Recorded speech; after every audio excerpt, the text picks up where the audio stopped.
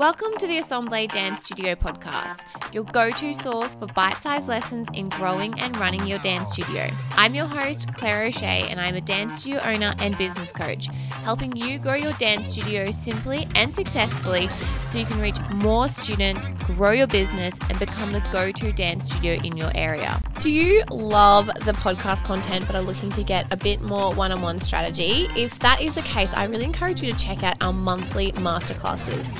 Each month, I dive into a specific topic that is going to help you and your dance studio reach the next level. So if you're interested in finding more about that, head to assembledancestudiocoaching.com/masterclass. Again, each month is a specific topic catered to you and your dance studio, all about how to grow and create a bigger, more successful, just more streamlined dance studio. And if that's something you're interested in, you can buy a one-off masterclass. So if you can sort of pick and choose to what topics suit your interest, or alternatively, you can sign up for our membership to our masterclass, which is a discounted monthly price. So whatever you are interested in joining us for, you can check that out at assembledancestudiocoaching.com/masterclass. Now sit back, relax, and enjoy the show. And don't forget to subscribe so you don't miss any of my episodes released weekly. Hey guys, it's Claire O'Shea here, and welcome back to another episode of the Assemble Dance Studio Coaching Podcast. In today's episode, we are talking all about curriculum. What is it? The difference between the syllabus versus curriculum, in my opinion. How to create your own so you don't have to spend a heap of money buying one, how to keep your team on top of it, and how to stay up to date and fresh with it so it doesn't take you long to refresh it each and every year to keep your students and your attention up as well. So if you're interested in learning more about that, stay tuned to today's episode. So, curriculum is a big topic and something that people ask about quite a lot in our masterclass with my coaching clients and on our Facebook and socials. So today we're going to be touching about this and talking about this, and joining me is the lovely Mariah. Hi. And this is something, again, that we have developed over many years of owning our studio. So when I first started, it was just me. So it's very easy just to kind of keep track of my own notes. But as we have grown to 3, 4, 5, 10, 22, I think now, teachers, if we didn't have this in place, I just think there would be just a bit of a schmozzle really across the studio. Well, there'd be no sort of not streamlined. No streamlined. There would be no kind of group focused. There'd cohesion. No cohesion. Nothing for me also when I check in to be like, oh, why are you doing this? Because because I want to. There's nothing they need to be doing. Yeah. So it really does create good talking points for me and the team, as well as students who are across any and all of our locations, that there is consistency across that. Now, obviously, there is individuality as well from how our teachers interpret it and do it, and that's what we want. But at the end of the day, we want to make sure that all of our students at all of our locations, no matter the teacher, are hitting certain standards and requirements. Mm-hmm. So what is curriculum? Basically, it is, from us, it's an overview of the genre and the content that we want them to hit. So we have all of our stored on Google Documents in sort of templates and tables, and we have it broken down into the genre, the age group, and then dot points. Yeah. So ours is not super in-depth, because, again, we really, really value the creativity of our teaching team.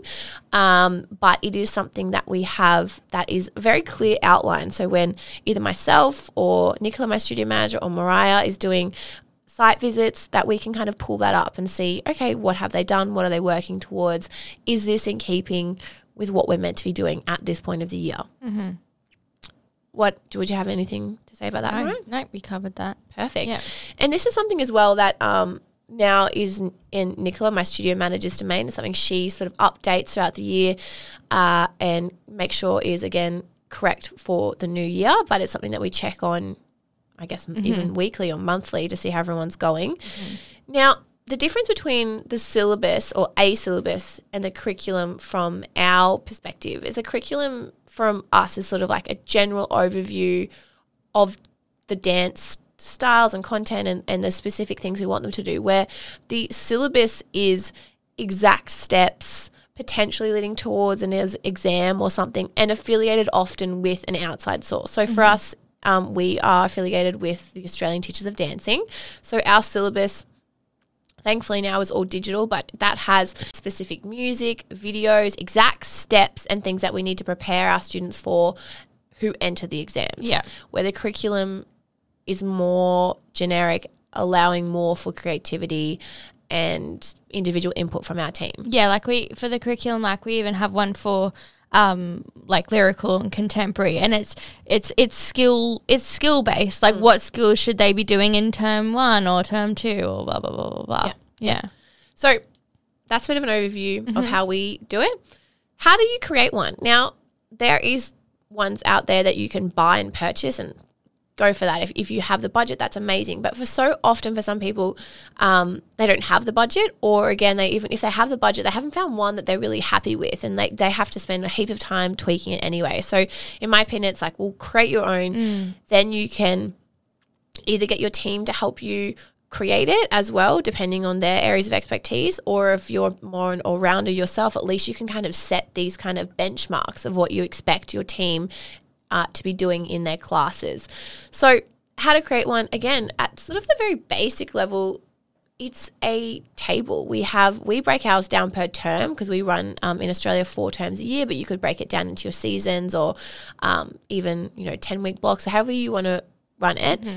And then from there is just set things that we expect them to do at a minimum. Yeah. We sort of, at a minimum, we expect them to do this. And if they get all through that content, they can even go up to the next level. So we just have that, again, in a Google Doc so that can be shared virtually. And it can be updated easily. No one has like outdated copies by accident. And we can kind of track that. Yeah. So that's how we create it. Yes, that's obviously sounds very simple. It is very time consuming. But we create that to ensure that our team have something to then build their weekly lessons around. We currently, other than our petites or other than our tinies classes, we don't have weekly lesson plans for our teachers. We let them do that. But I know people who do, and that works really great. And I'm not against it. It's just we haven't had to need to do it. But that would be sort of the next step, I guess, for us, that we would have the overall curriculum and then we would create specific lesson plans and kind of booklet them together. So I would really encourage you guys to create it digitally because it is, again, easiest way to store it, to update it, easiest way to share. Easiest way to share. People, in or out, etc. They can prepare at home as needed. And that's how I would recommend creating one. Pick a level. Have a look at sort of how many levels you have within your studio in that genre and then try and scale it from there, I would say. So, have a look at your beginners versus your, advanced seniors and then kind of scale the tricks and skills that they need to do within each level. Yeah. Yeah. And from a teacher's perspective, it's very, very helpful, like just having that little bit of a structure and then like what you can work towards, and like if you get through all of the term 1 content, you can move on to, the next term's content and things like that. It's just like sort of like a tick off sort of system, and then that they've done that, that they're good at that. And I think that helps like planning with lesson plans too, because sometimes as a teacher you can get stuck with a like little mind block and you're like, oh, have I taught that or did I do that? And then having that there for you and created ticking off is a really good reminder and very helpful to plan your lessons. Yeah. And the next thing I wanted to touch on was how to keep your team on top of it. Again, the smaller team you have it's probably, easy to check in with them one-on-one. But for me, I don't actually get to see everyone every week or even sometimes every month. It just depends. So my top tips for keeping your team on top of it is to, 1, have it prepared and share with them at the first meeting for the year. So you can kind of go over it, get them to ask any questions, make sure that they're on board, they understand what your intention or the purpose is behind it and what the goal of it is. And then what we do, again, we have a Google copy of it that is the entirety of the studio. So it has every genre, every class, blah, blah, blah, all on one document. And then what we do is we actually copy the relevant content for that particular teacher only onto their own document. Yeah. And so one, it allows the teacher to kind of make edits and things without affecting the hard copy. Well, the original, not the hard. It also allows us to kind of track it. Like we ask our teachers to kind of, highlight it as necessary, make notes. And also we want their feedback. So if something's not in the right order potentially, or they just felt that, they moved way too quickly through the content, or maybe there was too much content, that we can have that feedback as we then, it's all in one place, I guess, essentially, to be able to refresh it for the following year. And then again, when we are doing our team check-ins and we are sort of popping in on classes, we can kind of open up that particular teacher's their own curriculum that we have created for them and sort of see if they're on track. Because obviously, again, if you're there for 5-10 minutes or even a whole class, it's not necessarily a reflection of what they've done last week or what they have planned for the month ahead. So that's a really great way for us to be able to kind of keep that on track. And then we share also those links in all of the places that all of our team hang out. So in our Facebook group, on our Messenger group, that's about it. That's it. Or that's all we've got. Yeah, we might refer to it if we send out an email, which we do sometimes. Yeah, true. We do email.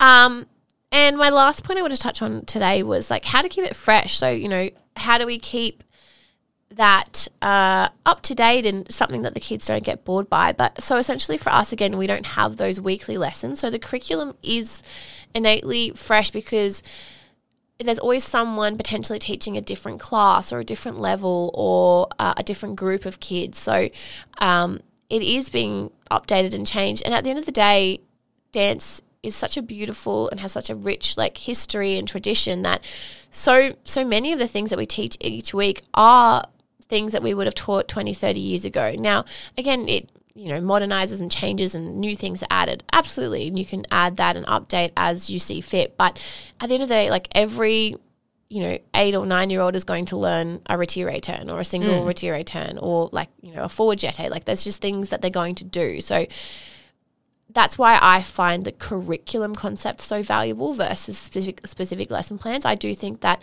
there's a lot of merit to lesson plans if you're, wanting to have that sort of extra level of control or even, provide just more content for your teaching team if you're not, if they don't do it themselves and you want to make sure they have something prepared. But I think that would probably take a little bit more auditing to make sure that is up to date and fresh. Yeah. Yeah. Amazing.